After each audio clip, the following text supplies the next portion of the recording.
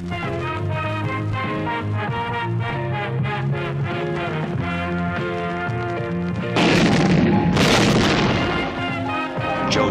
tales of horror. That's what Good morning, everyone. Good morning. Hello. Matt, my co-host. That's me. It's the retrospective on the Waffle Press. There's no real like series we're attaching this to. I think this is the first one we've done in a while without like a series. We always try to do something around Halloween is the thing. So it's Halloween time. Yeah, so naturally we're talking about Eli Roth's Green Inferno. Yep, that's what it says on the episode title. Yeah. Did you see that movie? I saw part of it. Yeah, And me too. It was dog shit. It was one of those where I was like, I don't need this. Eli Roth should be arrested. Eli Roth's a weird dude. He is a weird dude. You should Google Eli Roth sometime if you're curious about it. Yeah. Anyways, something's up with that guy. Something's definitely up. Something's been up, and people know what's up. But what else is up is that wasn't he just on Tarantino's podcast? Fucking of course. No, you know what? We're here to talk about CREEPSHOW. We're celebrating Halloween with a lot of horror movie stuff. And I love Halloween and I love horror movie conversations. And I'll take any excuse to hear people talk about Evil Dead 2, for example. And I'm looking up Evil Dead 2 interviews and shit like that on YouTube like a while back. And every fucking first result is like from Eli Roth's shitty fucking web series where he talks to other people about stuff. Yeah, he ends up doing most of the talking. I think AMC did it. I think it's an AMC joint. Eli Roth's History of Horror. I hate interviews where the interviewee talks as much as the interviewer talks as much as the interviewee. That's not what I'm there for, man. Because it's like Eli Roth's History of Horror, and then I think they also did James Cameron's History of Science Fiction, which is James Cameron. What a fucking drop off from James Cameron. Oh my god! Because I saw the James Cameron one. They were available on YouTube for a period of time. Yeah, they were, and they were very fascinating and good and well made. Yeah, they were solid. And you can actually, and he could actually rope people in who don't normally give interviews in those type of things, like Steven Spielberg. Yep. So I don't know if Eli Roth has that clout. He clearly has clout with Tarantino for whatever reason. Which. The weird, like the modern directors that Tarantino like really admires, like never makes sense to me. Like, say what you will about Tarantino, he tends to actually have good taste in movies. Mm-hmm. But like, it's like he seems to be Eli Roth's biggest fan. He loves what's his fuck who did the Joker, and was also like the biggest champion of David O. Russell for a while. Mm-hmm. Hopefully that's gone now, but but he was also like, people are going to be talking about David O. Russell movies like 3 decades from now, and it's like no one's talking about David O. Russell movies. No, everyone's talking about Amsterdam because it bombed horrifically, which is good news. Yeah, although that became one of those things where like people don't want artsy shit like this, and it's like, no, the movie's just terrible. Like, yeah. Also, the trailer looked like the worst thing ever. Like, I'll be honest, that was one of those trailers where I was like, this looks like it's taking some big swings, and it's got a hell of a cast, right? I remember seeing that trailer, and I was like, I mean, this could be it's David O. Russell. Yeah, like, it was one of those. But can I say one thing? Positive about Eli Roth that I actually kind of enjoyed once. The house with the clock in its walls. There's that was cute, but Spielberg produced, by the way. But what was I gonna say? There was that we've talked about the Bravo 100 scariest movie moments before on this podcast. Yes. Which CREEPSHOW is on the list, by the way. Oh, boy, is it. And I know exactly what part it is. Yes. So CREEPSHOW is on the list, but they interview a lot of people in it, and one of those people is Eli Roth. And it's like Eli Roth off of just whatever, the Cabin Fever, right? Like that's the only movie he's made up to that point. And I remember watching it, and like I noticed something was like, I'd watch the whole thing some years and be like, Eli Roth looks different in some of these. Like, why is he? And suddenly it hit me. He talked so much about horror movies with these people. It took 2 separate recordings to get in everything he was saying. He's the only guy like that. You watch that. Everyone else clearly like they gave a day to the thing and just talked. He clearly came back like twice. Like, wow, this guy loves horror movies. But that doesn't necessarily mean anything. Yeah, no. Like, what there was is that. Well, there was. I just want to say there was that thing recently where they were like, I forget what fucking franchise it was, but they're like, oh, X-Men 97 reboot. Oh yeah, we're only like, hiring fans. Yeah, you have to be a fan of it to work on it. I'm like, yeah, I've seen other stuff made by fans. It doesn't always work out. It doesn't mean you shouldn't love something. It doesn't mean you have to hate something to work on it. Yeah, but talent isn't equally parsed out, and people who work hard for it, it doesn't matter how big a fan you are if you're not right for the job. That's all. Yeah, there should be no absolutes in that kind of thing. Yeah, it's like you want talent, you want someone who has a good grasp of story, especially if it's going to be an animated series, like where you have to get in, get out in like 30 minutes. Like, but if you're just going to do guys who are just going to do tons of fans, is that a response to the fact that Kevin Smith did the He-Man cartoon?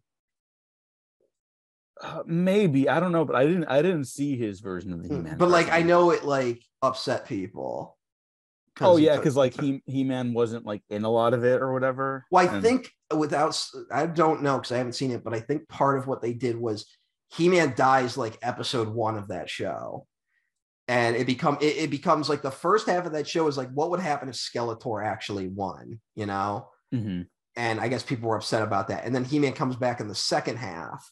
But I guess fans were not appreciative of that, which seems like such a simple gamble to take. Yeah, it's not that big of a swing. It's a pretty common like story. Dark Knight Rises is that. Yeah, it's that. Like, I don't know. Nerds don't know what they want. Why would someone, to bring it back to Eli Roth, why would someone want to bring back the cannibal film? Like, I actually don't know. I don't even have the snarky comment about that. I don't know. That's a weird genre, honestly. Like, it's like that's a genre that's like the whole excuse is like it's an excuse to show naked women. It's an excuse. Oh wait, no, you got it. It's an excuse to show a lot of gore, and it's an excuse to be racist sometimes. Because a lot of those are very racist. But it is such a specific genre, like it is, and it only existed in that weird, like, it's such a product of that Grindhouse era of like, go to this theater because you're going to see something really fucking insane, right? And then like they die out basically when Grindhouse theaters die, right? Like they just immediately die in the mid 80s. And I just don't like, Bone Tomahawk, I guess, falls under a cannibal film, but that's also not that. It's like existential exploitation. Well, it's also it's a Western, like when I watched that movie, I would call it more like a horror Western than a cannibal film. Yeah, it's a proper weird Western. Yeah. And also, which is a genre I really love and doesn't get enough play, frankly. Yeah. And it seems like, I guess because they all had that reputation of like they would be like banned in the UK and shit like that. Like, and like Cannibal Holocaust has a whole thing of like they had to make one of the actresses appear in court to prove she was still alive. Because like that was, that's the other thing is that like the violence was so extreme in those movies. You watch them and you go like, did I just watch someone actually get murdered? Like, and you really don't know in the 70s. You can't go to Wikipedia, right? Yeah. And if there's one thing that Green Inferno did not invoke, it was that. Like, there's no point when you're watching Green Inferno that you think, oh, this might be actually real in some capacity. Where like that's just a weird one to me. Yeah. What a weird subgenre of films. And a weird opening to this episode about George Romero and Stephen King's Creepshow. Yeah. Well, yeah, and you know what didn't appear on Bravo's Scariest Movie Moments? A cannibal film. There's not a single one of those movies on there. Oh, okay. Good. I'm just baffled by that. It's one of those, I guess you had to be there genres. Yeah, maybe. Matt, I finally saw Creepshow after how many years of doing this show when you told me to watch Creepshow. Yeah, it was a while back actually. Yeah. It's like the one or two George Romero films I haven't seen. Now I got only a couple left. Which ones haven't you seen at this point? Let me take a gander. I mean, he's got like shit from like the early 70s that sometimes people don't see. Yeah, I mean, he just like got one release like recently, right? Well, yeah, the amusement park, which I haven't seen yet, which is really, really good, really upsetting. Oh, good. It was a like PSA film, right? Yeah, like he was commissioned to do something by the Lutheran Society of Western Pennsylvania, to make something about like elder abuse, right? Mm-hmm. And he made like this like horrible existential psychological horror film, like so. And like then there's stuff like Martin, and I believe like also Season of the Witch, which can just sometimes be difficult to get a hold of. Yes, I have seen Martin. Because it was uploaded to YouTube at one point, and I was like, "Well, I gotta watch it now." Yeah, same. I had Martin. That was probably how I watched Martin too, because it was just there once. Yeah.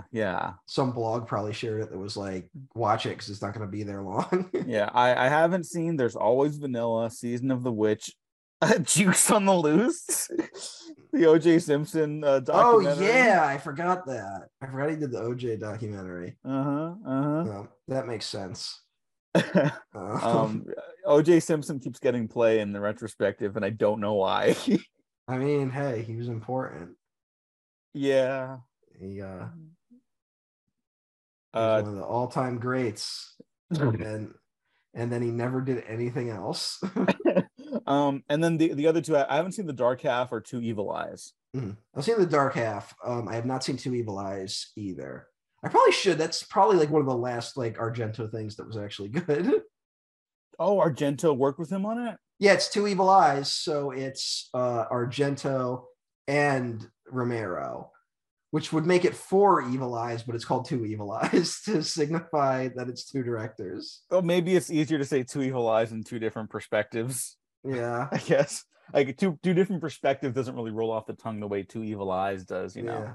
That's like a classic like horror story name. When does Argento go off the cliff? Probably the 90s or 80s. Yeah. No, 90s. Because 80s he's still fucking rocking shit with like Inferno, Phenomena. Yeah, he's got a great run in the 80s specifically. Oh, have you seen Tenebrae? How do you pronounce that? I have no idea, but Tenebrae. I'll let you take that. I'll let you take that bullet. Yeah. Just fucking. Oh, Opera. Have you seen Opera? Opera great. Rules. But like, it's like I haven't seen anything post 90s. Like, I tried to watch Giallo one time because I was like, oh, he made a movie literally called Giallo. It's got to be good. And then that was my first realization that some people fall off at a certain point. Oh, I have seen his Phantom of the Opera, which was terrible. Okay. That was pretty bad. I do want to see his Dracula 3D. I know it's supposed to be atrocious, but it's got Rutger Hauer in it, and I like Rutger Hauer was always like interesting to watch. That means nothing. I like his performances in like everything. I think he was one of the most interesting actors to watch. I forgot Rutger Hauer died. That's crazy. Yeah, like just recently. Yeah, he was supposed to be really difficult to work with. Oh well, you know. What are you win some, do? Lose some. What was like the oh my god, he's one of Jesus Christ. He replaced Nimoy as the voice of Xehanort. I can't even know. I don't know how to pronounce the fucking guy's name. The villain of Kingdom Hearts. Xehanort. Yeah, Xehanort. That's how that's pronounced. Yeah. I don't know. That's pretty easy to remember. So Leonard Nimoy played him, and then Leonard Nimoy died, and then Rutger Hauer played him, And now he's dead. Now Christopher Lloyd's playing him. So that's no fucking way. Yeah, that's what it says. Oh, R.I.P. Christopher Lloyd. Yeah. Christopher Lloyd's like 90 though, right? Or he's 84. He's fucking old. But he's been old for like 50 years. Well, that's the thing, is that we forget Back to the Future he's playing an old guy. Like, that's what fucked up everyone. Like, they made him look older in Back to the Future. So we would think like, oh, he's clearly an old guy. That's happened. That's like what's his name? Max von Sydow in The Exorcist, where it's like they made him look like an old guy, and so he just played old guys for like his whole career. Yeah. And then like even in Force Awakens, he just looks like he did in The Exorcist. Yeah, exactly. Like, yeah, same dude. That still might be one of the funniest. This is why I just like, don't let fan theories get to you, because like it really doesn't matter. But like they were keeping Max von Sydow, like they didn't release a goddamn thing about him before that movie came out, but he was one of the first cast members announced. Do you remember? I do. And I was just like, wow, who the fuck is he gonna play? And then he just dies. Like, which you know, you can't get angry about that, I guess, but like it's more funny. Yeah. All right, let's talk about Creepshow. Yeah, let's actually talk about the movie. Yeah. What's your history with George Romero? I'm gonna ask the questions this time. Well, Romero, I saw Night of the Living Dead on a oh god, what was it called? Was it QuickTime? Was that what it used to be called? The video file thing? Oh yeah. I watched Night of the Living Dead as a QuickTime video file on my computer in like the early 2000s. Oh, fan! I still have QuickTime because I have Apple, and I guess they still work with QuickTime. They're the ones. Yeah. You know what? I do too. I just have never used it. Like, yeah, I don't remember the last time I used it either. I did find out recently that they took down the original Blair Witch Project website. Boo. Yeah, which who the fuck made that decision? But that used to be, they used to still have QuickTime video files to watch on it when you went back, like all the way up until like 3 years ago, they still did it. So that's kind of crazy when you think about it. So like I saw that, and it was that movie that my dad like really hyped that one up as being like, they did not want, like this movie got banned. Like that was his version of it. Like they basically banned the movie because of how horrifying it was. And it is a pretty intense movie, even for an old black and white goofy monster movie. Right? It was actually, I got it as a Christmas gift on VHS when I was like 8. Wow. Which is a classic. My dad wanted to own it, so he got it for me as a gift. Which our family does sometimes. I saw Dawn of the Dead independently, and I got it from Blockbuster, and it was like the longer director's cut version, I believe, and it came on 2 VHS tapes, which like was rare back then for Blockbuster to give you 2 VHS tapes. And then more importantly though, Creepshow was one of those movies that my dad, like I had to have been 8 again. I just came home. It was like around Halloween time. And my dad was like, I just got Creepshow. We're going to watch it. And he just sat me down to watch it, and it fucking freaked me out. And it was great though. So it's listed as a horror comedy, which I guess it is, but this movie freaked me out as a child. Really? Okay. Yeah. I guess if I was younger, maybe, because like to go back a little bit, I've talked about the Dead trilogy like a bunch of times on various versions of this podcast, but like I love them. Yeah. Everyone loves them, rightfully so. Night of the Living Dead really made an impact on me. Like it makes an impact on everyone, but like the images were like really scary to me. Yeah. It is. It's almost like a surreal film when you watch it. Like, yeah, you know, he's inspired by stuff like Carnival of the Dead. What was the Carnival of Souls? Yeah. Carnival of Souls. Like an industrial film, like basically with a movie that I also love and would endorse wholly. And you could just totally see it. And but like even like the final image of Ben getting shot, spoiler alert for Night of the Living Dead, if you haven't fucking seen it, the Ben getting shot in the head and then getting just tossed in with a pile of rotting corpses to be set on fire, like that, like just fucked me up. Yeah, like, ever. Like that really like I think that was one of the movie moments that really like changed me. You know? And then after that, I kind of hear about his other stuff. I never really watch it until I'm older.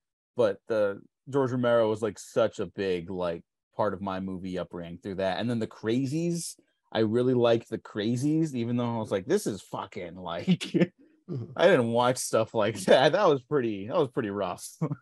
you know? It's a pretty dark one too. Like it's a Yeah. pretty dark fucking movie. Yeah, and somehow I just missed his fun romp Creepshow. Yeah, I don't know why that was the one you were skipping over. I don't know But either. I do think it's one that maybe until recently it was kind of harder to get a hold of, you know. I didn't own it. I owned a VHS for the longest time, and I didn't own a DVD copy until way later. And the only copy I could get was one of those ones, like those old DVD cases where it was like what was it? Like it was like cardboard basically. Like it was just like you snap it open. Oh yeah, like that. And that was I think the only version out for a while. I'm sure Shout Factory has done a new version at this point, because I think the rights are really weird. Because there's Creepshow 2, which Romero produced and like kind of wrote on, you know. And then there was a Creepshow 3 that apparently has nothing really to do with Creepshow other than its horror anthology. They just took the name. And someone owns the name. And now Shudder owns it because Shudder is doing the Creepshow series. Right. Where they finally did adaptations of like Gray Matter and Survivor Type, which are two of the like more famous Stephen King short stories. Although I don't think the adaptations were both very fine, I will say. It's one of those where like people have been waiting, because I think they're both from Night Shift, which was published in like the late 70s. And people have been waiting forever to be like, oh, but one day someone's going to do Gray Matter as a story. It'll be amazing. And then it finally comes out. It was like, yeah, it was all right. That's the other thing, is that this is written by Stephen King, essentially. It's based on a bunch of his short stories, most of which I don't think have ever been collected. I think like the Weeds one was published in a magazine and then never collected again. And this is basically all the versions in here are like the definitive versions of these stories, which is it's strange. You think Stephen King would want to make a buck somewhere, but although he doesn't talk about Creepshow much. That's strange. This is like easily, I think, one of the best movies he's been involved with. Yeah. It's like, no disrespect to the legend, you know, but there's not a lot of competition. Not a lot. I mean? And for a while, I was like, did he have a falling out with Romero? But then I remembered he has a voice cameo in Diary of the Dead. He's one of like the talking heads. He's some preacher on the radio. I just remember being like, get down on your fucking knees and pray. Like he's like yelling shit like that over the radio. Here's not completely unrelated to Creepshow. Do you like those last two Dead movies? I didn't like Diary that much. I thought Survival was kind of interesting. Yeah, I think formally Diary is interesting. The story content less so, and the performances are not very good. Yeah. And again, I'm using story content in its proper terminology. But it felt like Romero was like he wanted to get another movie funded, and it's like, we'll fund a zombie movie and we'll fund a found footage movie. You know, like it feels like he was kind of put in that box a little bit. Yeah, but I think like, again, like formally, I think it's very interesting. Not so much the actual like the happenings inside of it. And I agree with you in Survival. I think Survival is a more interesting like piece as a whole. Yeah. That one just felt like maybe he was allowed to kind of do more of what he wanted.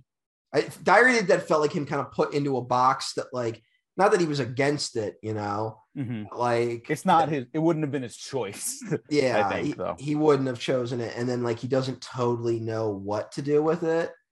And he does all right. It's the last three Dead movies are nowhere near as bad as what people say. No, you know? And like, I think Land of the Dead is like just a notch below the original three. Yeah, if those are 5 stars, Land is like 4.5 stars. Yeah, I think there's just shifts in how it's funny because people mock Land of the Dead for being like too like overtly political, you know, like they're not even saying like it's bad that his movies are, it's just like they feel like it's too on the nose. But I feel like he's on the nose about some stuff, but there's a lot more stuff about like the Iraq war in that movie that people don't talk about as much, you know. And not just Dennis Hopper playing George Bush. Yeah, it's not just that.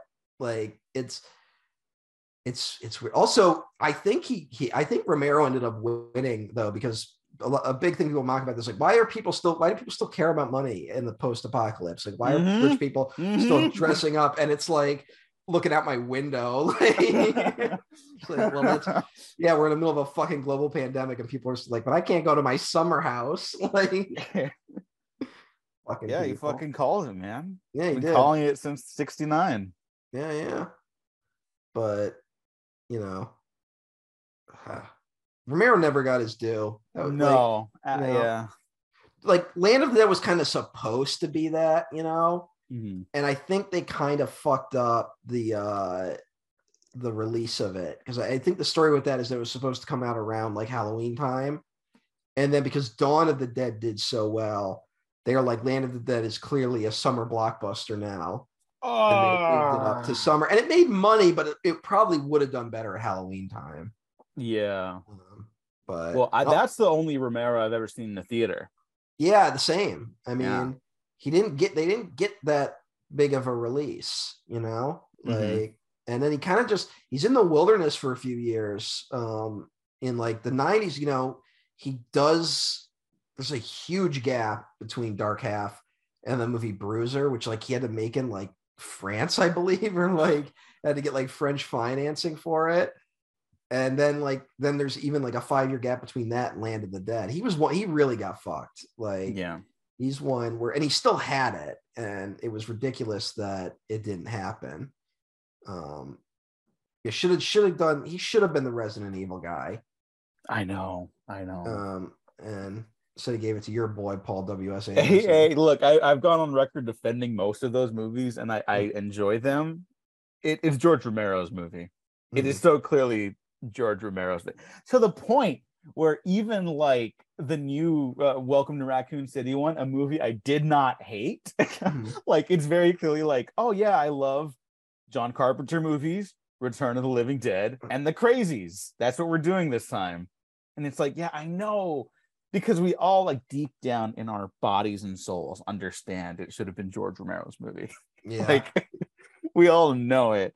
So that is one of those, like, I would go back in time and change that. Like, what happened there? Why did the studio just go like, no? I don't know. I think the price tag, it would have been a bigger budget movie than he worked with, and then it would have been more expensive than Paul W.S. Anderson's, because Paul W.S. Anderson does like a lot wrong, including maybe getting. But he's very good at danger. He's very good at being a studio yes man who works cheap.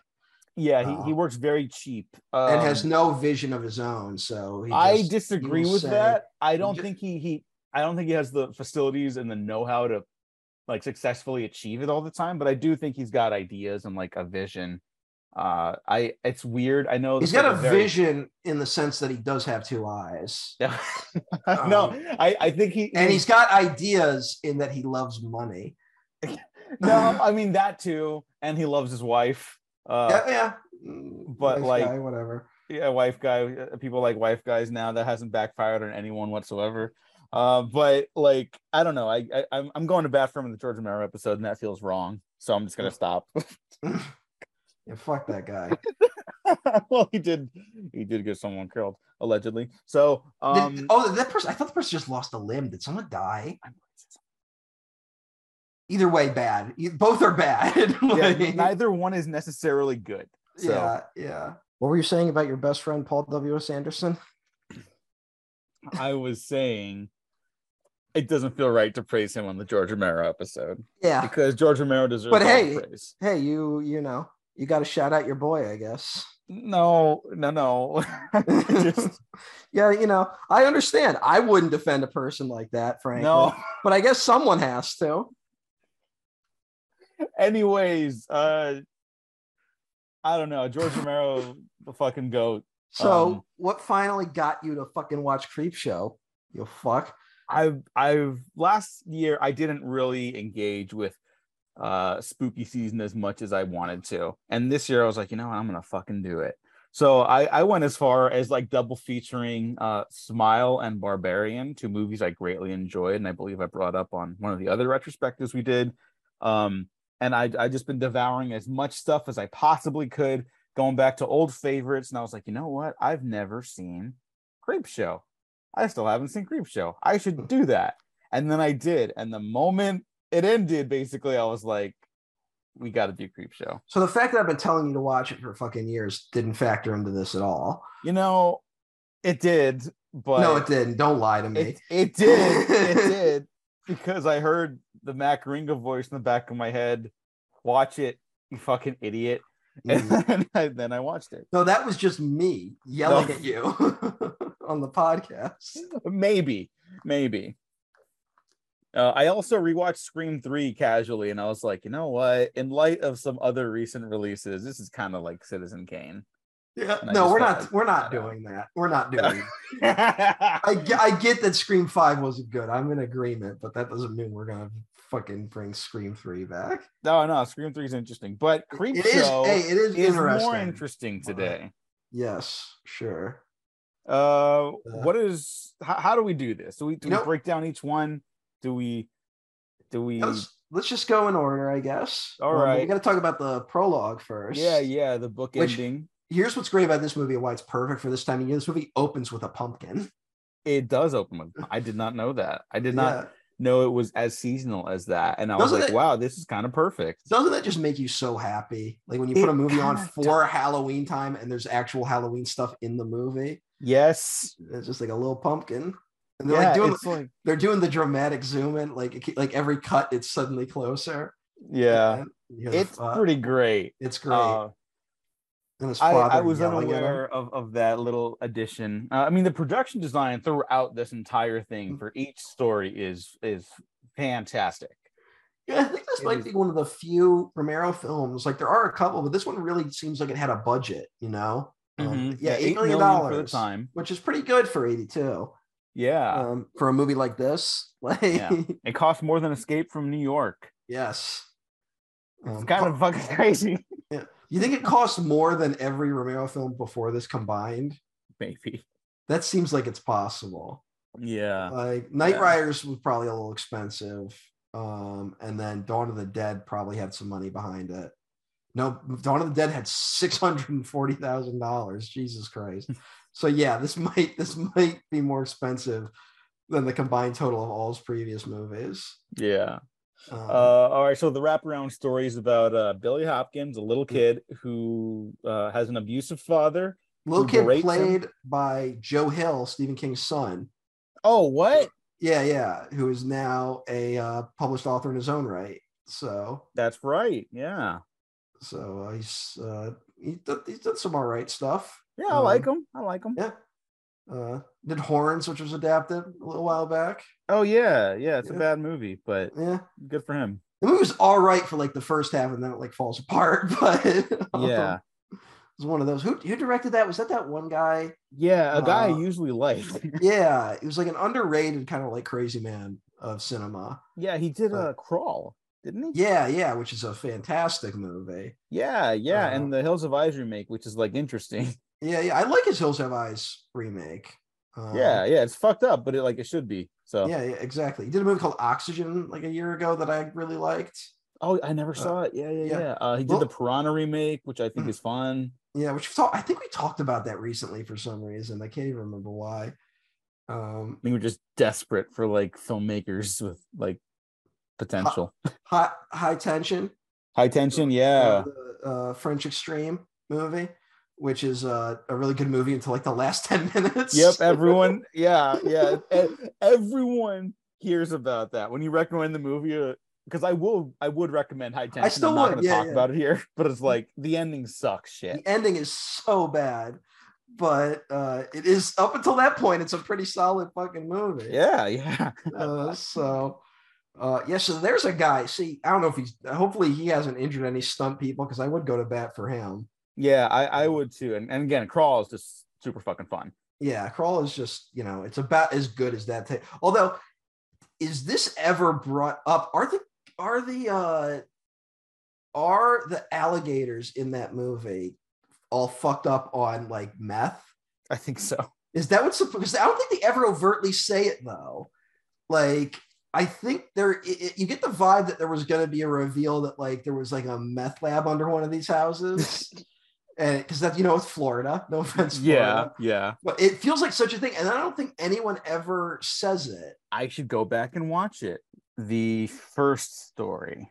Well, we got to talk about the fact that the dad fucking hits the kid before we even get to the story. Oh yeah.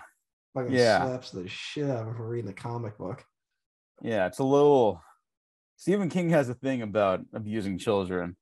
Yeah, well, he seems to really like the idea of being like, fuck this, like, nuclear family shit. Like, families are fucked up. Yeah. And I think that's some nice counterculture shit that he could, frankly, use more of in Stephen King's so weird because he's like sometimes counterculture, but also like does kind of fall on the side of like tradition is good, actually. But like this specifically is like a through line through a lot of his stuff that I always really respond to. He's like, there's a right and wrong way to discipline your child. I don't even know. But why get upset about a comic book? But this dude's clearly an asshole. Like, what does he say? Played by the great Tommy Atkins. That's why God made fathers. He says something like that. But he also like, it's weird to think about. There was we forget that like the country like literally just destroyed EC Comics at one point. Like they straight up just came down on them, Really? Like, yeah, you don't know that? No, I don't. We basically like they were held up, like there were government hearings on comic books. And it was, like Frederick Wertham, that guy, right? Mm-hmm. He wrote Seduction of the Innocent, where he was like a child psychologist who like he realized every kid he was interviewing read comic books, right? Because every child in America read comic books. So he concluded that comic books were destroying America's youth. And you got a lot of stuff. You got a lot of things off it. And that's where the comics code comes through. That's where, and a big part of it was basically you can't do any horror comics. Like you couldn't do vampirism or anything satanic at all in comic books. You also couldn't portray like police and authority figures in bad ways. Like there was some straight up Orwellian shit in like the Comics Code Authority. And it basically destroyed EC Comics, which were people that did like Tales from the Crypt and all that stuff back in the day. And there's a great book called like The 10-Cent Plague, which is kind of about the moral panic around comic books. Thankfully, we don't have moral panics anymore. I was gonna say, like, it sounds like they thought the comics were destroying the youth, and now I would argue that they are, but only because of how they're monopolized and controlled by corporations. Yeah, it's almost like the comic book part is irrelevant. Yeah, but and if you read that book, there's an incredibly chilling part towards the end of it where they just list all the comic book people that never got work again after EC got shut down. Jesus Christ. Yeah, and it's incredibly depressing. And also EC Comics, kind of bring it back to George Romero. They tend to have a lot of social themes kind of hidden in these goofy horror comics. And in the 50s, we're taking on like shit like, the civil rights movement, and we're anti-war and environmentalism. And so maybe the horror element was used as an excuse to shut these guys down in the 50s. Thank God that doesn't happen anymore. Thank God we're not using the specter of pornography to shut down free speech related to gender politics. Thankfully that doesn't happen anymore. God damn, people read a fucking book, people. Like, Jesus Christ. Like, this is stuff I casually read like as a teenager, and I'm just like, you could those who don't learn from history, right? Like, yeah. But like, why do we never learn? Like, just like, you don't have to read that much. You really don't. You really don't. Like, this was stuff I read casually in my free time. I'm not like an expert on any of this, and even I'm like, I can see the parallels. But now share the non-political post joke on Facebook again. It was funny the last time you did it. You fucking half-wits. Sorry. Clearly I'm annoyed with people today. No, it's fine. It's easy to get annoyed with people Yeah. in this world right now. Also, it's a little sad when, like, horror movies were sometimes about things. They used to be about things. Yeah. And by about things, I mean like social issues and not about your damn wife or some bullshit. Yeah. It's about trauma. It's about trauma, Diego. It's always about trauma. Yeah. Which is like true of a lot of stories, but you can't just say it. You have to enact upon it. Yeah. It's almost like every human being in history has experienced trauma. It's almost like we're all traumatized by something in our lives. And it's like, man, imagine if trauma was like a spooky monster. And the spooky trauma monster is going to get you, Diego. See, Diego, here's the thing. You can't kill the trauma monster. You got to learn to live with it. You got to learn. There was actually a movie very recently that kind of subverted that take that was very mean-spirited, but also kind of enjoyable. Yeah, Halloween Ends. No, but also, yes. Trauma, Diego. See, if I just say trauma divorced of anything, all right, what if I made like a 3-hour-long folk horror movie about how I was a terrible boyfriend? Because I'm also into humiliation. What if I did that, Diego? Oh, you're talking about Terrifier 2. Yes, clearly. I wasn't being that subtle either. Yeah. I want to talk about the creep, because the creep in the beginning luring the kid to the window. That's actually, I could see you were mentioning that this like scared you as a kid. Like I could see that actually like scaring someone. It's honestly, it's right when the hand pops out of the grave in the first story was when I started getting scared. Oh, okay. Yeah, that's a pretty shocking image. There is a foreboding feeling of just like, the music in this is really good. It's been done by John Harrison. Yeah. Did a lot of Romero stuff and Dune, I guess. Oh no, he was what? He was an executive producer on Dune. How the fuck does that happen? What? On the new Dune? No. Yes. What? How does that happen? What? Maybe this could just be Wikipedia giving me the wrong information. What? Well, he's a Pittsburgh guy. He's a Romero guy because he's in the Pittsburgh area. So I guess that's how he started. I mean, good for him, I guess.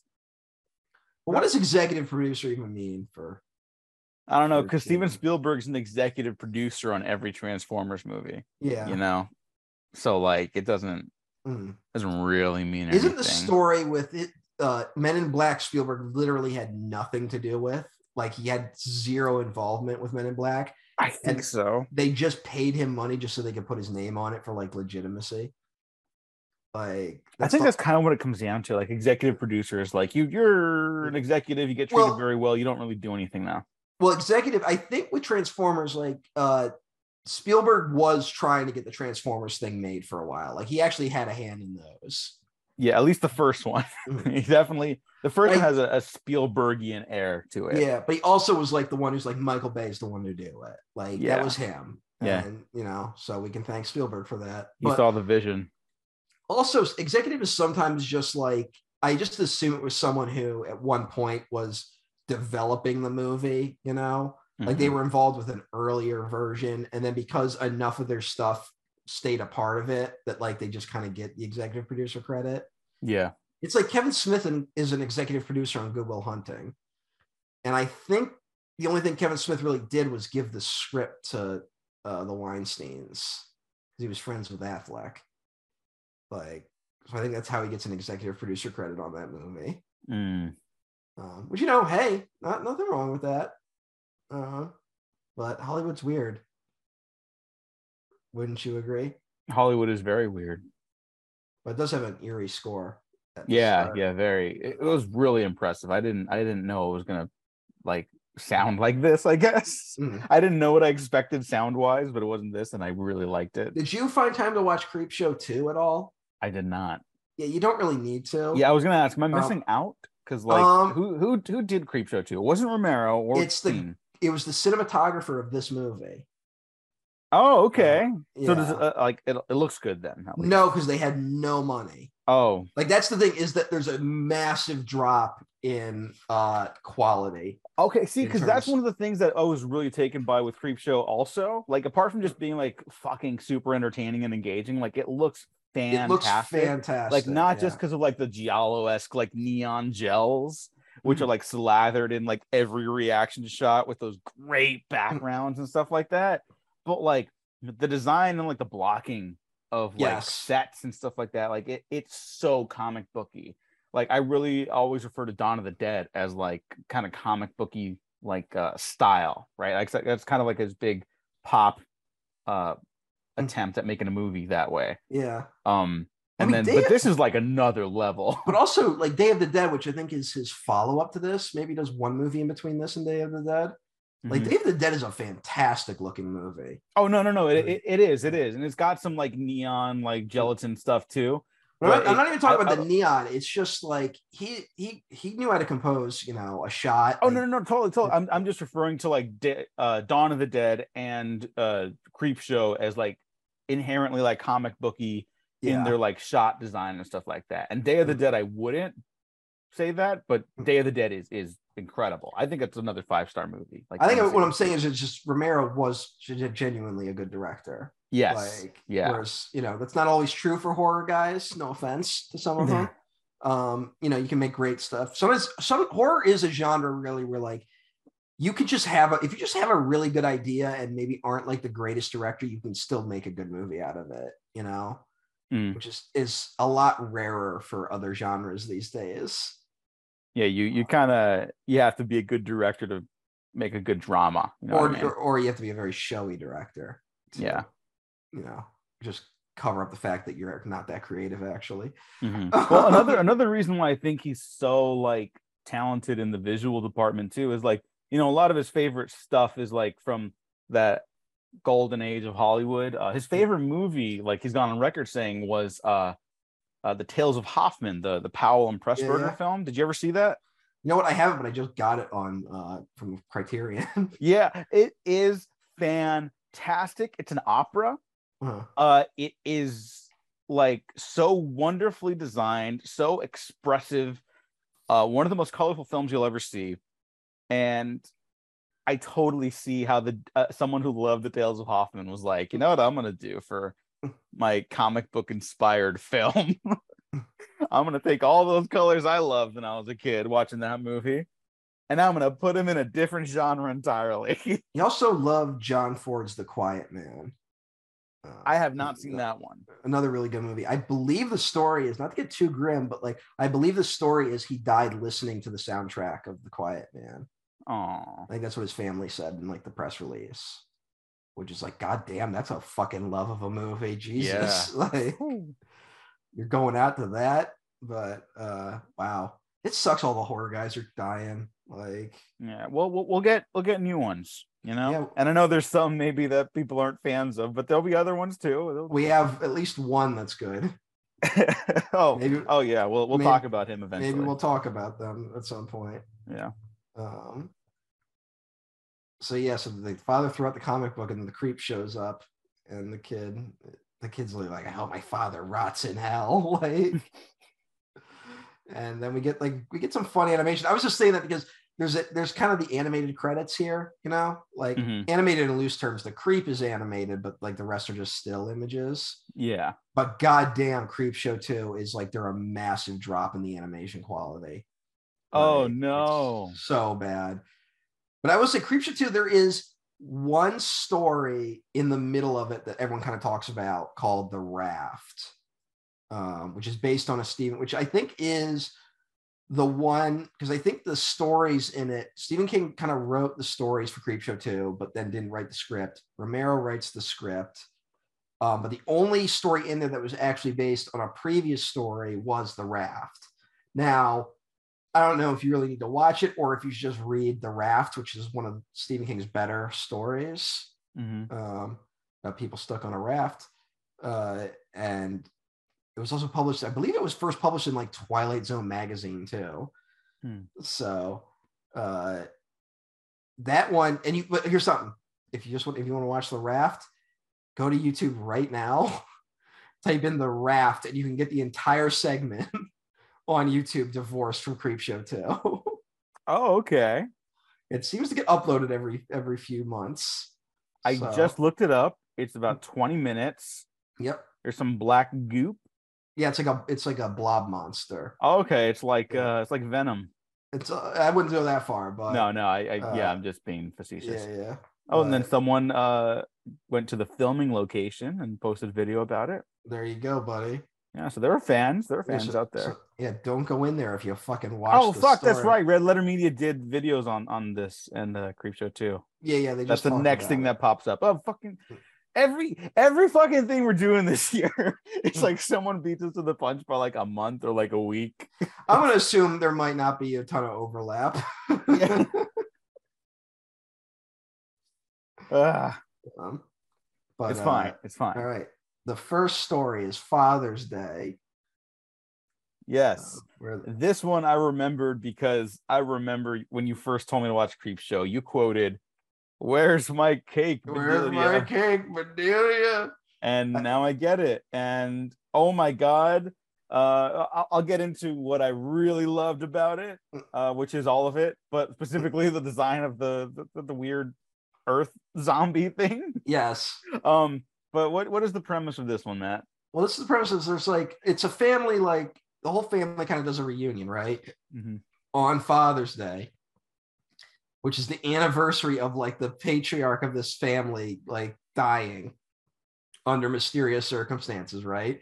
And by mysterious circumstances, I mean he was hit in the head with a cigar ashtray, right? Like he straight up was killed. But Aunt Bedelia, who did it, got away with it, right? And so she always comes up and they go, like, she goes to the grave and like kind of yells at him, and she'll be there, and then she'll come back later tonight. Also, it's like she did it because her father murdered her husband or something like that. Do you remember this detail? Yes. He murdered her husband because he had basically made her devote her life to taking care of him. Yeah. When she found love with someone, like someone she could share her life with, he had him killed, so she would have to stay trapped with him. Yeah. There's some weird subtext there, perhaps. Yeah, there's a lot of words. And it's like, it's one of those like Stephen King, like unnecessary, but like great details to the story of like, this guy made like his fortune off of like bootlegging and shit like that. Like, yeah. He's like this like real piece of shit. And he was murdered essentially because he was being real belligerent on Father's Day because he was expecting his Father's Day cake. Yeah. That's just the great when they take a shot to him and he's like in the family portrait, you know? Yeah. Like, and it's like, you're all a bunch of dirty vultures. Just slapping the cane around. Like, it's like a really fucked up version of Knives Out. And I know there are plenty of other stories that have a similar premise, but it's exactly what my brain went to with the design of the big house like the autumnal season outside of it with the fog and everything. The stuffed animals for no fucking reason. Yeah, I was like, oh, I should rewatch Knives Out after this. And Aunt Bedelia was supposed to be making him a cake, and instead she came and killed him. Yeah, which is pretty funny that it's like, oh yeah, like I know she killed him, and it's like I'm not cinema sensing it. I just think it's very funny that it's like they didn't. Well, they all say no police came through, or I think they make some comment about her getting off with, like, you know, I mean, rich people, right? Like all you say is like, oh, he fell over and he was old, like, yeah. And who's going to investigate, really? Like, and so she got away with it. But then, Father's Day, he's back from the dead. There's not like a lot of like intellectual heft behind this one. Like, No. it's more just like, let's watch a zombie just kill people. Like, Yeah, which was like the perfect one to get me into it too. Yeah. You know, I was well, like, that's the thing is that it sets the tone like immediately. It's like, this is Mhm. gonna be like really goofy, kind of, but like also it's gonna deliver. Like, here's the Yeah. vibe that we're gonna get for the rest of it.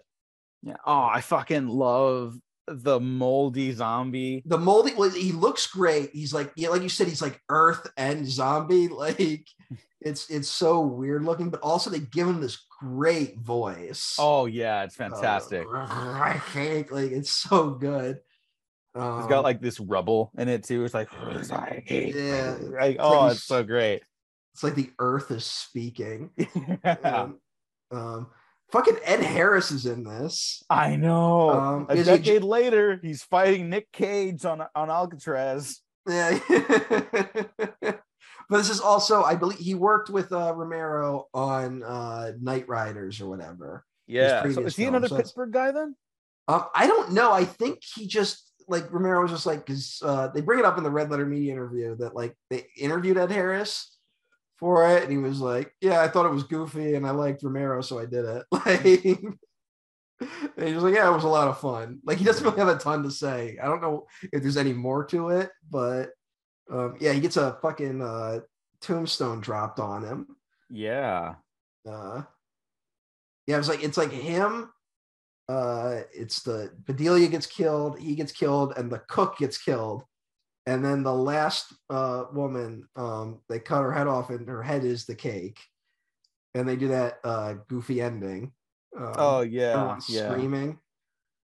And I finally got my cake. And it fades to the comic book picture where everyone's like, eek. Like, that's the actual, which is great. Yeah, that's what I really love too, the little comic booky stuff. Because like when we did like the Ang Lee Hulk, I was like, man, I wish more stuff took like a literal comic book approach to stuff. I must have brought Creepshow up in that episode. I have to imagine you did too. I don't remember, but like, yeah, this was. I want this. I want this more. They use the exact right amount too. Like, it never goes too far to being like so like kind of abstract, but like they also don't like shy away from it.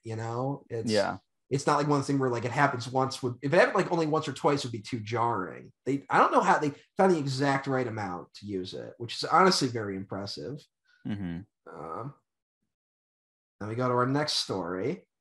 The Lonesome Death of Jordy Verrill. This is my favorite. This one's wild. This is my favorite one. It was like love at first sight. It was so awful and sad and depressing. So mean, but like it's silly. So miserable. It's so, this is weird. Like, Stephen King definitely looks down on like people like this a little bit, because it's like it's just watching this guy, but Stephen King plays him.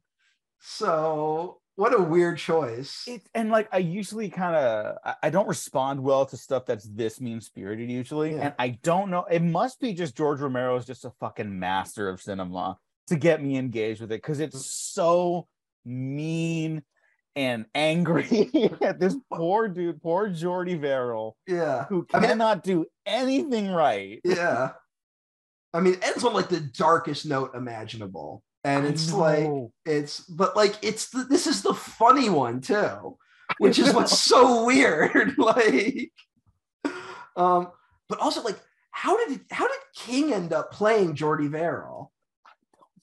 Like, what happened there? Because that's a weird choice. It is. And you know what? And it's not like it's not Stephen King, like this is peak Stephen King in terms of quality, and peak Stephen King at like cocaine.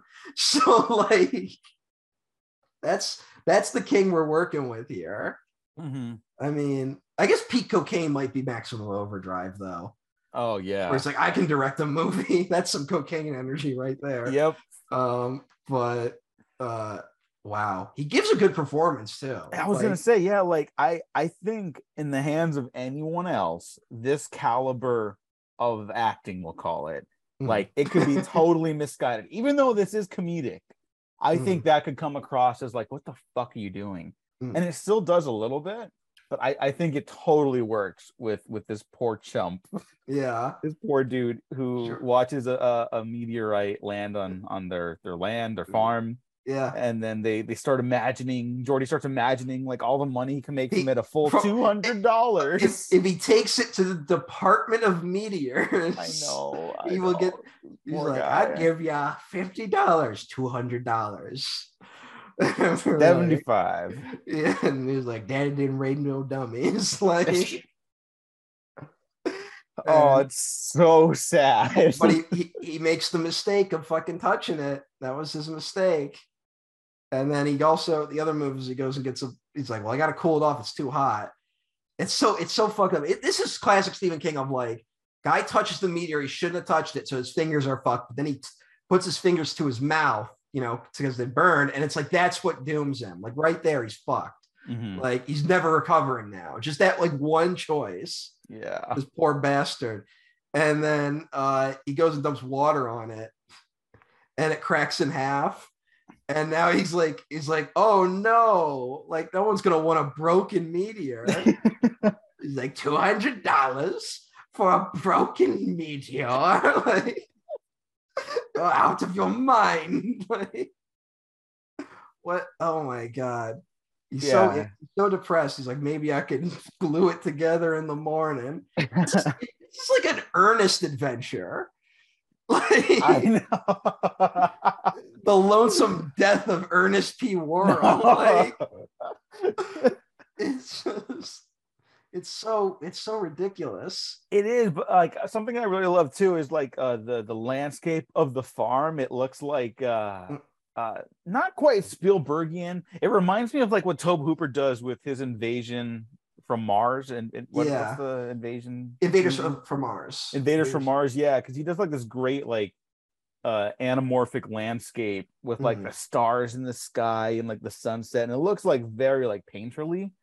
Like it's a great image. It totally captures like that autumnal seasonal evening. And then like the blue goo from inside the meteor that makes everything turn to like this weird it's nature thing. Like weeds everywhere. Because I believe the story it's based on was called Weeds. Oh, okay. The Lonesome Death of Jordy Verrill is a much better title.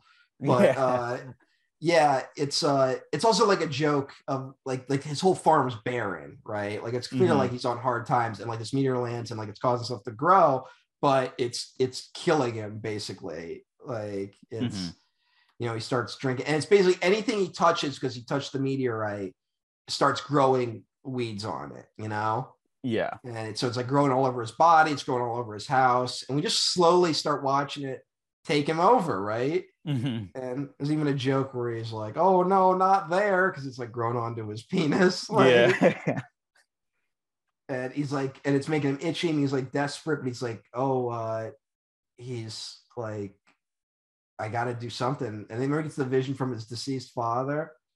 He's like, don't get in the bathtub. He's like, but I'm a goner already. And he gets in, and that's when like it just grows over his whole body. And he has the one other vision of, he's like, oh no, this stuff's growing on me, I gotta go to a hospital. But then he imagines that they're gonna want to cut his arm off. Yeah. And he's like, it's the same doctor too, which is great. They use that same office just 3 times. It always has a skeleton in it, like even though the first place is in the Department of Meteors. Like there's great choices. And then he turns into a plant man by the end of it. Yeah, he looks like fucking Swamp Thing, the poor son of a bitch. Yeah. And then he's like, please God, let this be the right choices. He blows his brains off. I know.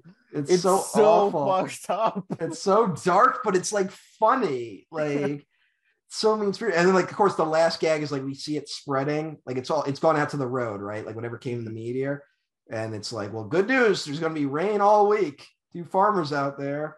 And it's like, oh no, it's going to spread. So like, this is like an apocalypse story at the end. Yeah. And then it's just, that's the note it ends on. I think that's why I like it. I have this weird fascination with like nature overtaking stuff right now. I wonder why. Yeah. But like, I it's both horrifying and I'm like, oh, it's kind of like, it's really fascinating to me. It's interesting. And it's a really like striking visual.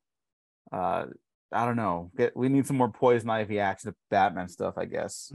But anyways, yeah, I really like this one. This is my favorite one, even though it is horrendously like kind of depressing and like so fucked up. Now, R.I.P. yeah, R.I.P. Jordy Verrill. Yeah. Now, how about something to tide you over? That's the name of the next story. No, yeah. This one was a little long for me. Oh, okay. But I still liked it. I still liked it a lot.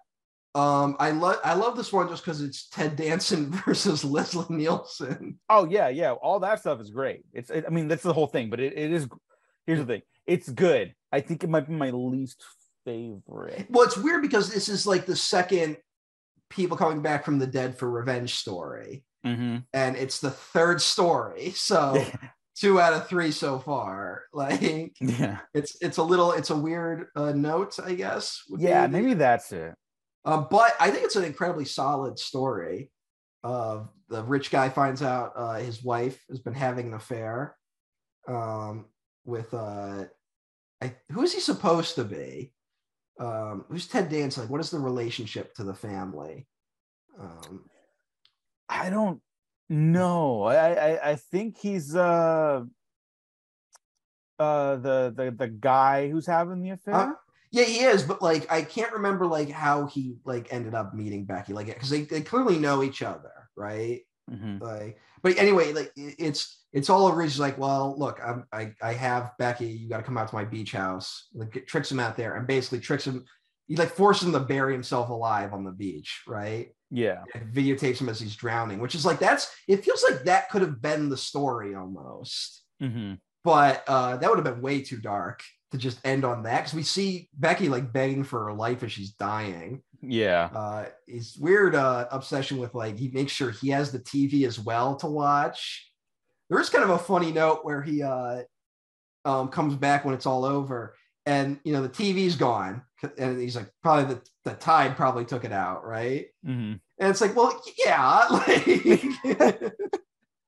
Also, even if it hadn't, like, what are you going to do with a TV that's been in the ocean? Yeah. Like, what is he cleaning off? He goes back for stuff and he starts cleaning something else off. Some of the other stuff. I think, he had his tripod and shit out there. And, like, I think he just wanted the equipment back, basically. I guess the camera was high enough up, but, like, hey. Because the other thing is he videotapes it and basically makes it part of his video collection. This is a weird one of guy just being like VCR. I guess this is like early 80s, so VCRs are kind of new. Yeah. I guess this is like a newer idea of some guy videotaping someone as they die. Yeah. Again, George Romero, like, and even Stephen King to an extent, like kind of being ahead of the curve on like what weird shit is out there. There's a fun. Leslie Nielsen just gives a great like asshole performance in this. Oh yeah, no, he's fantastic, because I mostly know him as a comedy guy. Yeah, so this was a nice change. He had like a whole serious career, and part of the reason he was cast in Airplane was just because he didn't break when they had him saying the comedy lines. That's amazing. Like he plays that role so like straight faced in Airplane too. I mean, he's like, yes, I'm a doctor, when he has like this stethoscope stuff just hanging off of him. Like, I mean, like, even as recent as like the scary movies that he popped up in, like, I mean, the scary movie franchise, not horror movies.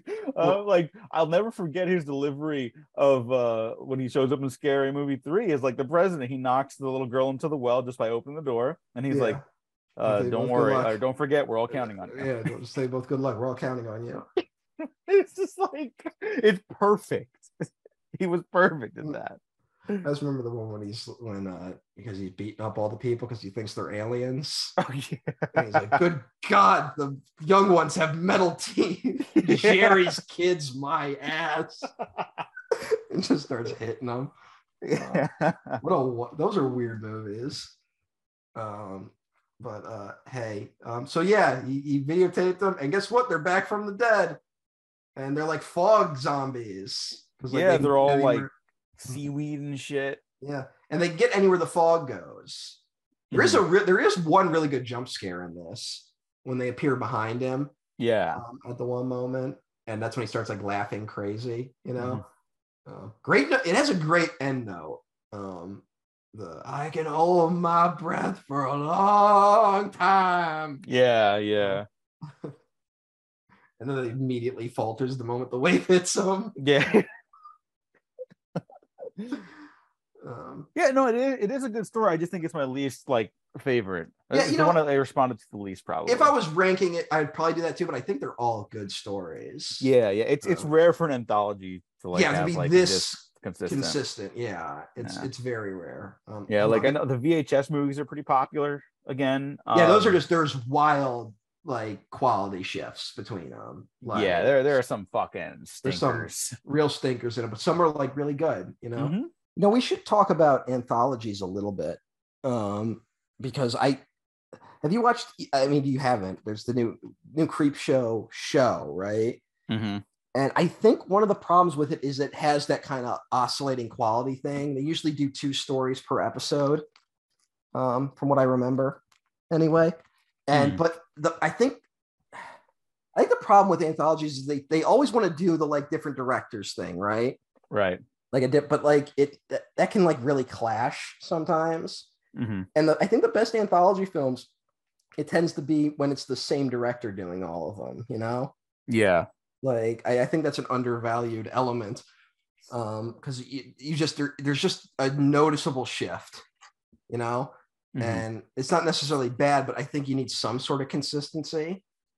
And maybe for the CREEPSHOW, because CREEPSHOW is weird where it's 2 stories an episode and then 2 directors per story, each story has their own director. And that, it's just weird.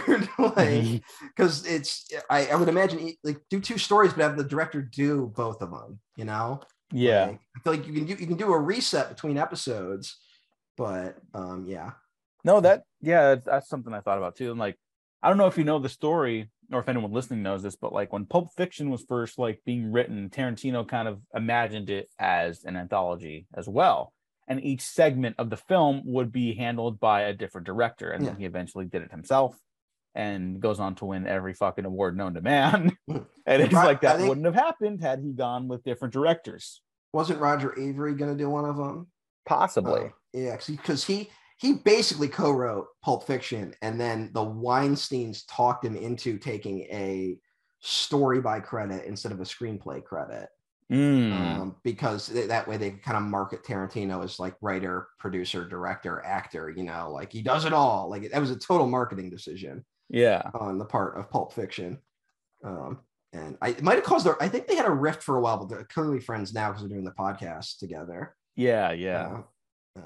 So, which thankfully they haven't said anything too insane on it, because I haven't heard much from it. Yeah, I feel if they were here's the thing about Palestine, we would have heard. Yeah. And thankfully not happening. I think something's got to give one of these days. I'm not holding out for any positive or negative. I'm just going to take it when it comes. At least Tarantino is usually smart enough to just talk about the movies and not other things, Yeah. There was, remember when Tarantino did he showed up at Black Lives Matter though, way back in the day, like the early Black Lives Matter one. Oh, good. Yeah, because that was he spoke openly against police brutality. Well, and the police were like, "We're gonna fucking tank the Hateful Eight," and it was no, it was still a success. That was really matter. That was the weird one when the police tried to boycott his movie. And it was just everyone seemed to just forget that one though. That's a weird one to just forget.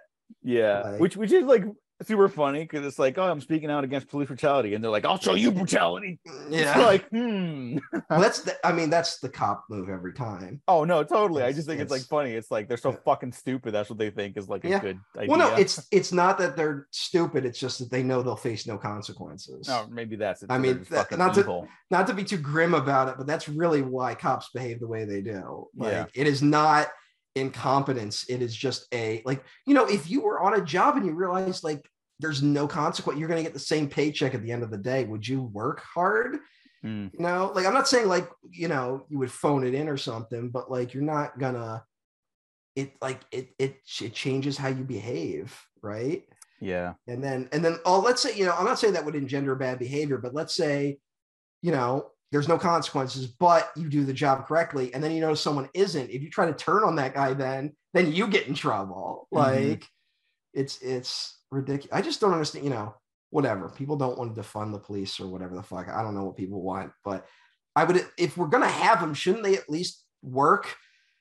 Like, shouldn't they at least be held to standards? Yeah. That we don't. You would think so. You would think.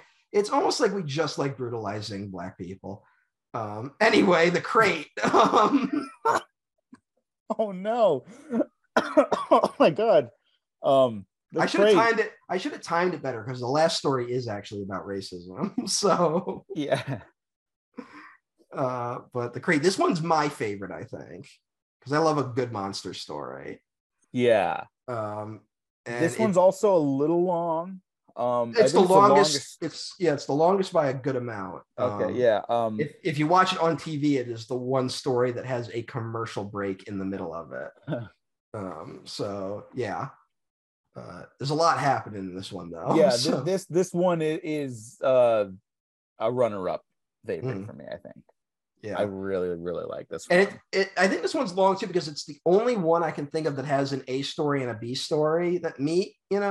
Like the other ones are very straightforward. This one, the A story, like the janitor, there's a janitor. He goes to flip a coin, and it rolls behind, under the basement stairs, and there he finds an old crate from the Arctic expedition of 1834. Which is such a wild detail. Yeah, it's just like I guess that's just there. Yeah, I mean, hey, that's fine. Which is fine. That's the kind of horror. That's the horror shit I love. Like it really doesn't make any sense, but like, it's what makes it kind of creepy. It's like, what the fuck? Like, it just raises more questions than it answers. Yeah. It implies like a bigger narrative, not one that we need to know, but there's other things happening in the world. And I think that provides not just for horror, but like I think that provides texture for any story you're telling. Yeah. It's something that we're very afraid to do these days. Yeah. But the other story is Hal Holbrook and his wife, played by Adrienne Barbeau. And he fucking hates his obnoxious wife. And she is pretty obnoxious. She's emotionally belittling to him. No one seems to like her, and he's constantly fantasizing about killing her. We get the dream, where he just shoots her in the head and everyone applauds him. Yeah, that was pretty fucking wild. It was bullseye. Yeah, wild little sequence. Yeah, played by Adrienne Barbeau. Yep. She's great. Yeah, she's having a ton of Fog fun. like the year before, right? Yeah, this is like her horror run. She's still, I think she's still with Carpenter at this point. So she's like in that circle because all those guys knew each other. Yeah. So Hal Holbrook wants to kill his wife. There's a crate with a monster in it, it turns out. And the monster just keeps killing people and like apparently is like eating their whole bodies. Because like he'll kill them and like drag the body into the crate and then there's nothing left, right? Like there's just blood everywhere. Because that's the one where the one professor, the poor janitor gets it. Yeah. That is a pretty scary moment when it first appears. At least when I was a kid, that really scared me. And it's just like it's like a pink ape or something, or maybe that's just the lighting on it. I think it's the lighting. It looks kind of grayish. Yeah, it's hard to tell what it actually looks like, which is what kind of makes it cooler too. Like, because it's like a little thing, but also it's got like massive teeth and like I don't even know what the fuck it's supposed to be. It's like a monkey thing. Yeah, it looks like. Have you ever seen Evolution? Oh yes. Oh yeah, the monkeys that attack. It looks like the monkey alien things in that a little bit. When that movie like genuinely becomes horrifying for a little bit. Like, yeah, that's a scary sequence. Yeah, there's good stuff in that movie. Yeah, that's a movie that's like one rewrite away from being like a solid movie. Yeah. Which is unfortunate. But that felt like what's his name because it was Ghostbusters guy. Ivan Reitman. It felt like Ivan Reitman trying to do Ghostbusters again. Oh, totally, but with aliens instead of ghosts. Yeah, and it mostly didn't work, but there's some ideas in there. Oh yeah. They defeat the alien at the end with Head and Shoulders. Yeah. There's a twist. Napalm makes it grow. That's a fun. That was a fun twist. And But hey, yeah, it kills a bunch of people, this monster. And the one professor who looks like the guy from Reanimator, but it's not him. I know. I fucking thought it was too. I looked it up. I was like, "Is that the fucking guy?" It looks just like him, but no, it was the other guy who is not in Reanimator. Yeah, he's been in he's one of those guys that you would recognize. He popped up in a lot of shit. But yeah, it's so weird. The guy looks just like him. Like, it freaked me out a little bit. There's the 40-year-old college student that dies, unfortunately. Yeah. Hey, you can go to college at any age. Yeah, that was the joke I made, because I rewatched Prince of Darkness last night, and I said it's a movie about how it's never too late to go back to college. I mean, that just seemed to be a thing in the 80s. Yeah. Why is that? Like, can't get college students? I guess. I don't know. I guess you know what it is? You know what genuinely what it is? Mm-hmm.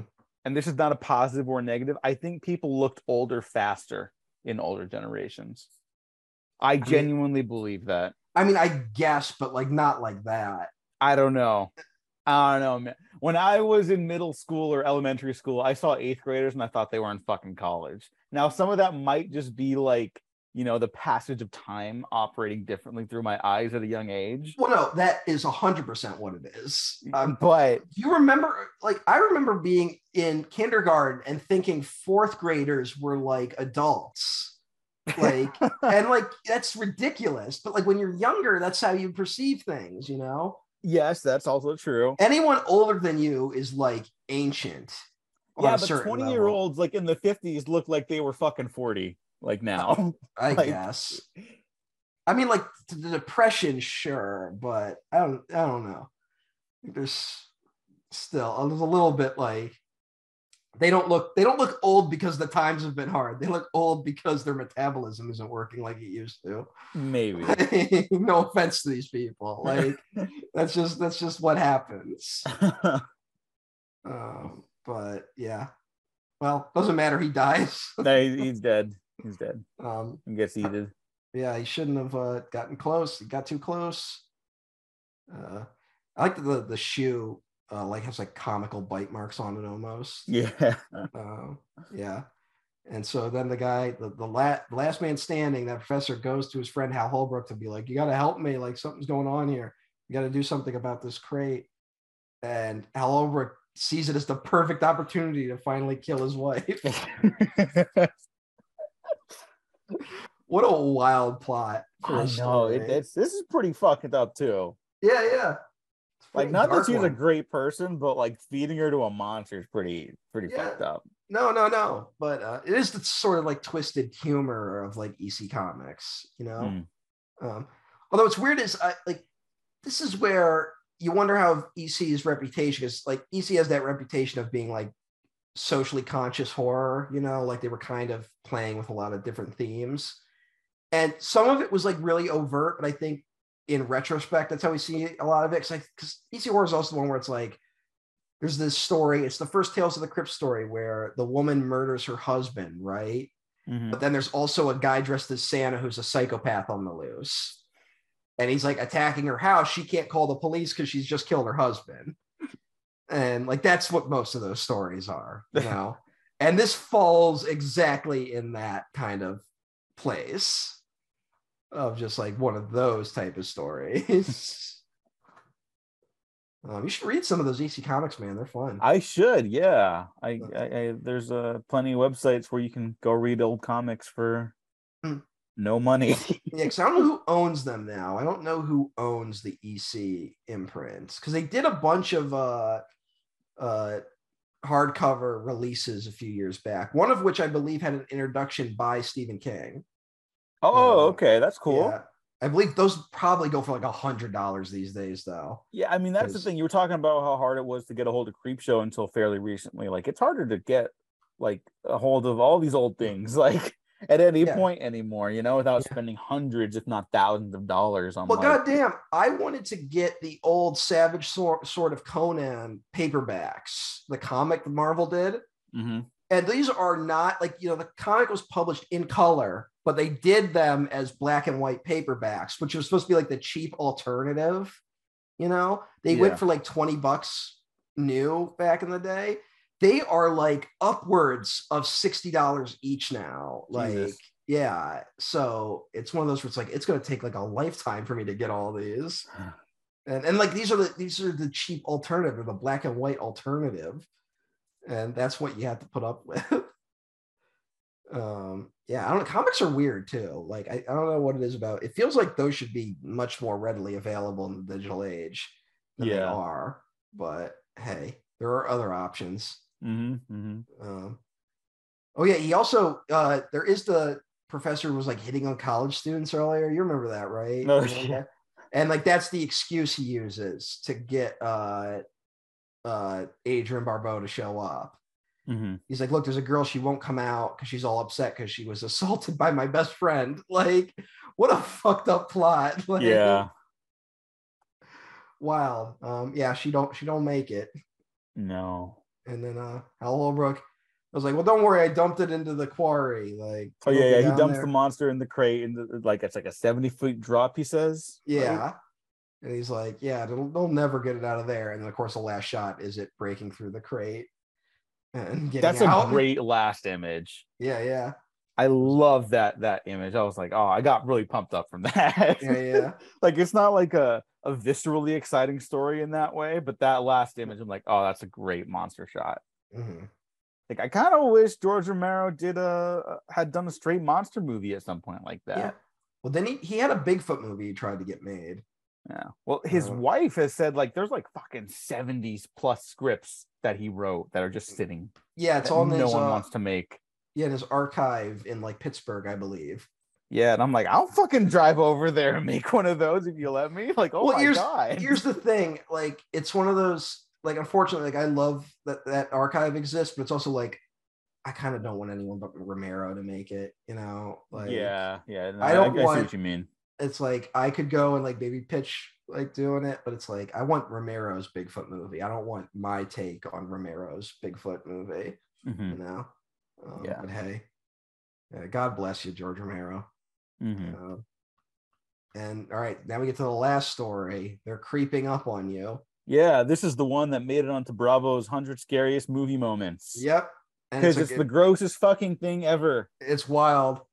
It's so awful. It's very awful and off-putting. Yeah, I was totally fine with all the weeds growing on Stephen King. This is like deeply upsetting, and I want to light myself on fire. They got the great E.G. Marshall as Upson Pratt. What a great name. It's Chris Pratt's father. Oh God, you're right. This is the origin story. No wonder he's fucked up. This is the origin story of the Mario brother. Oh my God. How about those Mario movies? I'm sure it'll make a lot of money. I don't think it looks bad. How come every other country got a guy that sounded like Mario, though? I'm going to go to France to watch the French Mario. I know. Like, what the fuck? God damn. It's one of those ones where, like, I feel like fans are going to release, like, a fan edit that just takes out Chris Pratt's voice. Oh, 100%. Because you can find guys online who, like, can do a Mario impression, you know? Yeah, it's not that hard. Yeah. You could have paid him scale, too. All right. What's Upson Pratt's deal? Well, this whole thing, he's it's beyond germophobia. I don't know what it's called, but he's like, he's living in like a hermetically sealed penthouse at the top of this place. And he especially hates bugs. The opening is him killing a roach with bug spray, right? And he's like, there's no bug should even be able to get in here. I've perfectly sealed this place up. And he's doing a hostile takeover of another company. And the guy who owned it killed himself when he realized that it was going to happen. And the wife calls him, is like yelling at him and shit. I hope you die. There's a pretty fucked up line where he's like, I was like, could you tell me who gave you my number? I want to fire them. And she's like, it was in my husband's book, you asshole. And he was like, well, I can't fire him, can I? It's like, oh, Jesus Christ. We get a voice cameo by Ned Beatty, of all people. Oh, what? Yeah, I believe he's the guy that calls up one of the guys on the phone. He's either the guy who's like, look, the whole city. I can't remember if he's the guy who which one is he? He's either the building superintendent or he's the guy who all right, no, he's not the superintendent. The superintendent is the guy who's like at Disney, right? Mm-hmm. I believe he's the other guy he calls who he's like, I got bugs. And he's like, we all got bugs, buddy. There's a power outage. And he's like, no, I got cockroaches. Like, but yeah, it's Ned Beatty's voice for like 2 seconds. Oh, good for him. Yeah. Weird how that happened. Yeah. Wonder what that's about. Yeah. Also, Upson Pratt is racist because he's a belligerent to the handyman, Mr. White. Mm-hmm. It was a black man, and he does says some stuff to him. Mm-hmm. Mm-hmm. But Mr. White seems to enjoy antagonizing him. It's like, evening, Mr. Pratt. Like he's like totally like he's like, well, if you think I'm fucking that, I'm just gonna act that way. Like, and the only time he ever gets serious is when he gets stuck in the elevator when the power goes out. He's like, I'm in the damn elevator, Mr. Pratt. Like, but yeah, like there's power outages happening all over the city, but also cockroaches are attacking him. Mm-hmm. And they are everywhere. They are in everything. It's disgusting. Cockroaches are maybe the worst animal on planet Earth. I think they got like hissing cockroaches too. Some big suckers. Yeah, they said that what they would literally do for the movie is they got like all these cockroaches, right? Mm-hmm. Like they would go, like you would have to dig in like bat shit in a cave, turn the light off for like 5 minutes, turn it back on, and suddenly there were just cockroaches all over it. Jesus. Like, and then they would just scoop them out, and then they would come and they would just dump buckets of them onto the set, and within like a minute they were all inside everything. Oh yeah. So yeah, and they're just attacking him. They're in his food. We see him getting his food at one point. It's like, you don't understand, this is Upson Pratt, the Upson Pratt. Yeah. They end up getting inside of everything, including Upson Pratt. Mm-hmm.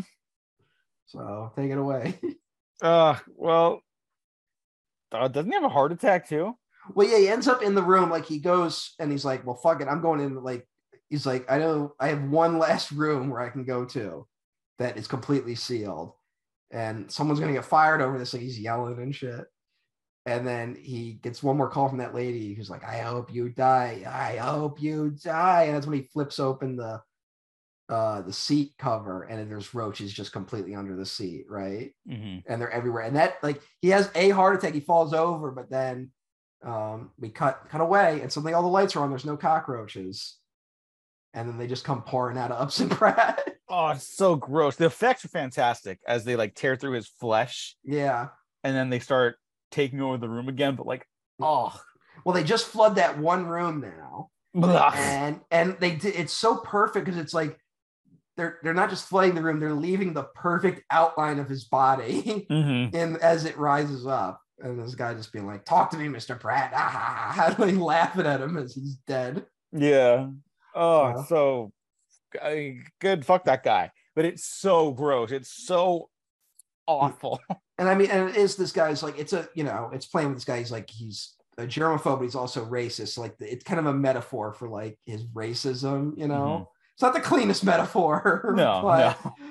It's his fear of bugs is his fear of minorities and stuff like that. And well, guess what? You can't stop progress, motherfucker. Yeah, like if anyone's gonna go out that way, it's good that it's a racist piece of shit. Yeah. And make sure that was the one guy that like really deserved it, I guess, of all these stories. Yeah. But hey. Yeah, and then we wrap up with the epilogue, where we come back to the story of the little kid being abused by his dad, and we get a Tom Savini cameo. Yeah, Tom Savini. Did I tell you I met Tom Savini? Yeah, you did. Yeah. So it was an interesting encounter. Interesting guy. I got my fill. I think he's 75 now, correct? Like he's older. Yeah, he's an older guy. And he can't really do VFX anymore. No. He has his workshop where he has his proteges kind of. Yeah. taking care of that. I saw him in an interview where he's like, now his like hands tremble too much. Like, just can't do it, which is I mean, the guy. 75. That's up the there. Time to retire. Mm-hmm. But hey, at least someone's still doing it. That's really all that matters. Yeah, it's cool. Cool. It feels like every year there's less and less people doing that kind of stuff, which is unfortunate. But yeah, we get a cameo by him, and they find the comic book that got thrown in the trash, and they're kind of going through it and making fun of it. And they're like, "Oh, X-ray goggles." That's like, "Oh, a voodoo doll," but someone already ordered that one. Well, turns out fucking Stephen King's kid ordered one and is fucking torturing his father now. And that's how it ends. Yep. And everyone lived happily ever after. Yeah, except Upson Pratt, who got killed by the bugs. Oh, yeah. Fuck him, though. And Tom Atkins, I guess, because now he's fucking getting tortured by his kid. Yeah. Hey, don't throw out the comic book, man. What do you say? Don't hate your kids, man. No, don't throw out the comic book. That thing's gonna be worth something someday, you idiot. There's now the market value of comic books. Yeah, is Tom Atkins still with us? He is, huh? Yes, he is. He's very old, but he's still 86. And he's still like popping up in horror movies. Oh, that's cool. Yeah, that's cool. He does a lot of he does horror conventions all the time now, and he seems pretty chill guy. He seems to be very happy with the fact that like he's now known as just a horror guy, and like he never did like any of the like amazing horror movies, like they're like mainstream ones, but he's done like all the really fun kind of B-level ones. Yeah, I was gonna say he's done Halloween 3, which I would say is amazing. Like I love those movies. He's in The Fog. I love The Fog, but they're not like the ones that like when people like go like a classic of it's not a top 100er, but he's safely carved out like a B movie level. Have you ever seen The Ninth Configuration? No, I haven't. I haven't either. I've heard it's like amazing. It's on my list. I just that's the William Peter Blatty movie. I only bring it up because we were bringing up Exorcist stuff earlier and all that jazz, but also known as the alternate title, Twinkle Twinkle Killer Kane. Is that real? Are you just No, that's real. That's a real I don't know why it was released in different ways. It looks like it was the same people who released Dawn of the Dead, so that might be a part of it. Like that whoever owns the rights kind of influenced how it got released. Yeah. I guess the novel was called Twinkle Twinkle Killer Kane, but no. All right. There's the novel, The Ninth Configuration, which itself was a reworking of an earlier novel called Twinkle Twinkle Killer Kane. Who knows? That's just nothing makes sense. None of it makes sense. The Ninth Configuration is the second installment in Blatty's Faith trilogy after The Exorcist, and closes out with The Exorcist 3. Yep. Not The Exorcist 2, mind you. The Ninth Configuration. That's very funny. I believe what it means by Faith trilogy, though, are the books of like the Exorcist book, Ninth Configuration, and then Legion, which is Exorcist 3. So, hey, yeah, poor Exorcist 2. No, it doesn't stand a chance. Poor John Borman, you lying bastard. Yeah. Yeah, John Borman, not quite George Romero. Yeah, no. You know what's weird is that Borman is still around making movies. And what? Yeah. It's like 89. What? Yeah. Or his last movie was 2014, but still, like. What? Hold up. I'm like, what? I thought he was dead now. No, that's not true. I brought him up on the Zardoz episode. Yeah, we talked about him Zardoz, but he's like still around. It's like writing apparently. You know what? Good for him, but that's fucking wild. But it's just weird that like no one cares. Yeah, there's no one really clamoring for another John Borman picture. I'm clamoring now. I don't know if I am. Well, anybody that's still I have going seen- that at that stage of their life is worth commending, I think. I have seen zero late era John Boorman though. So who knows? Yeah, Maybe same. he might still have it. Yeah, it'd be funny if it was like, oh, actually, his stuff after Excalibur was really good. Yeah, I mean, it could be like Paul Verhoeven, where Verhoeven's just been like quietly making movies in Europe, you know. Yeah, and everyone who sees him is like, oh no, he still got it. Yeah, he still got it. He didn't lose it. Like, he just Hollywood got tired of him, Mm-hmm. which, you know, happens. But he's also said that like he doesn't have anything like budget wise that he wants to do in Hollywood, except for like his Jesus story. Yeah. Verhoeven, I'm referring to. Like, have you read his I have Jesus not read of his. Nazareth? I have not. I'll read it at some point. Yeah, it's terrific. Who's doing the Jesus movie right now? Oh yeah, Terrence Malick. Isn't Malick doing a Jesus film? Oh, maybe that could be something. And like, it's got like a weird title. The Way of the Wind retells and chronicles several episodes in the life of Jesus Christ. Mark Rylance is playing Satan. So that sounds like it's going to be awesome. All right. Okay. So looking forward to that. Yeah.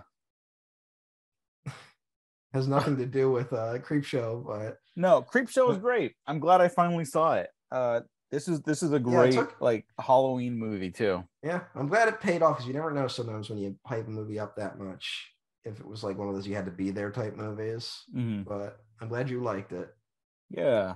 And it's so weird. It was a hit, and then the studio was like, well, we're not going to support a sequel, really. Like, we'll do a cheap sequel. Yeah, that is strange. But the industry, as we're learning, never really made any sense. Yeah, it really didn't. At least it had more happy accidents back in the day. Yeah. Right now, it's a little too controlled for those happy accidents. But once the next like wave of counterculture happens, it'll get interesting again. Yes, I'm sure that wave of counterculture will come any day now. Yeah, maybe a wave is the wrong way of putting it, but it always happens. It will always happen. We got to find out where it's happening, though. Like, that's the thing. Yeah.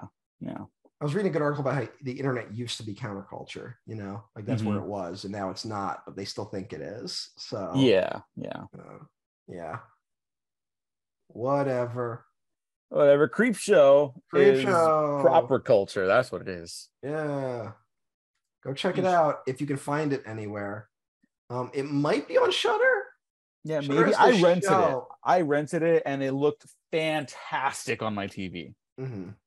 I believe Shout Factory put out a new version at some point, so that might explain it. Shout Factory does actually do like, you know, decent Blu-ray releases. Yes, they do.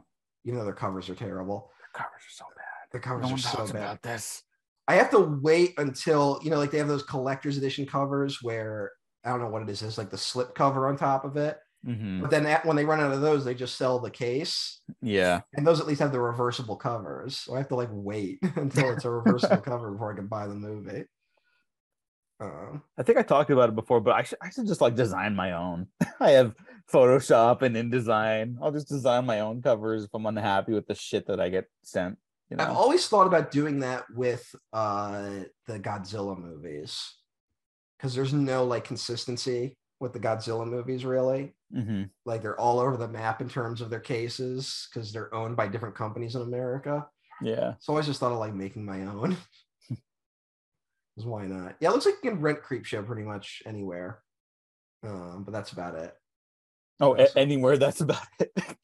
No, I'm like, it's not streaming, you know, in case you in case you have Shudder or something. Oh, okay. Which you should. Shudder's great. Yeah. If you don't have Shudder, what are you doing? I'm stretching because I've been up for like 7 hours.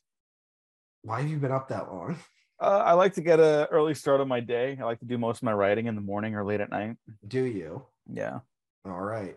Okay. But how about the new Silent Hill they're making? Oh, I'm really excited about that. I'm not joking. Yeah. I am talking about the movie, not the game. I don't know about the game. I like that movie, so I'm excited for that director to come back and do another one.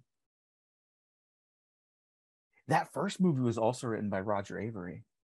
I know. Yeah. Okay. But here's the thing. So we're not doing a real like franchise retrospective for Halloween.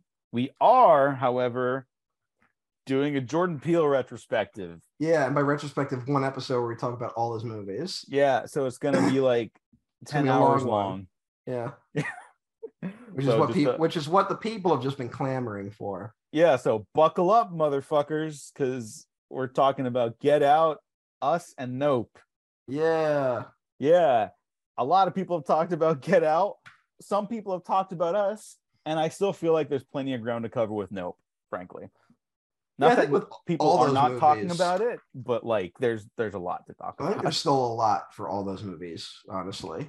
So yeah, I'm very excited when we record in like a couple days. Yes. I have been rewatching all three of them, and there's a lot. And it's gonna break my brain. I will be like spent after, but I'm excited to get to it.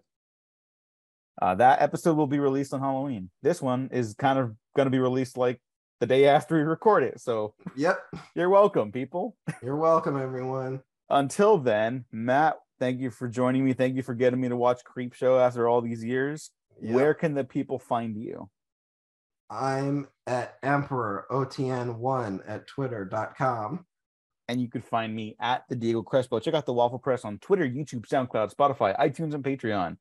You won't get early access to anything right now. I'll write about something. I'm not going to leave you hanging if you're a Patreon supporter. So just hang in there. That's all I got. Thanks for listening. Thanks for watching. Like and subscribe if you didn't like this. Like and subscribe anyways, because you might find something you do like. All right, take care. We have been professionally unprofessional.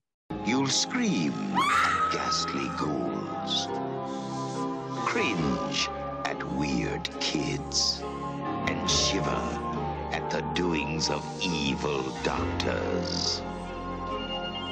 This is going to be extremely painful, Mr. Verrill. Creepshow will grab you, grow on you, and give you the creeps.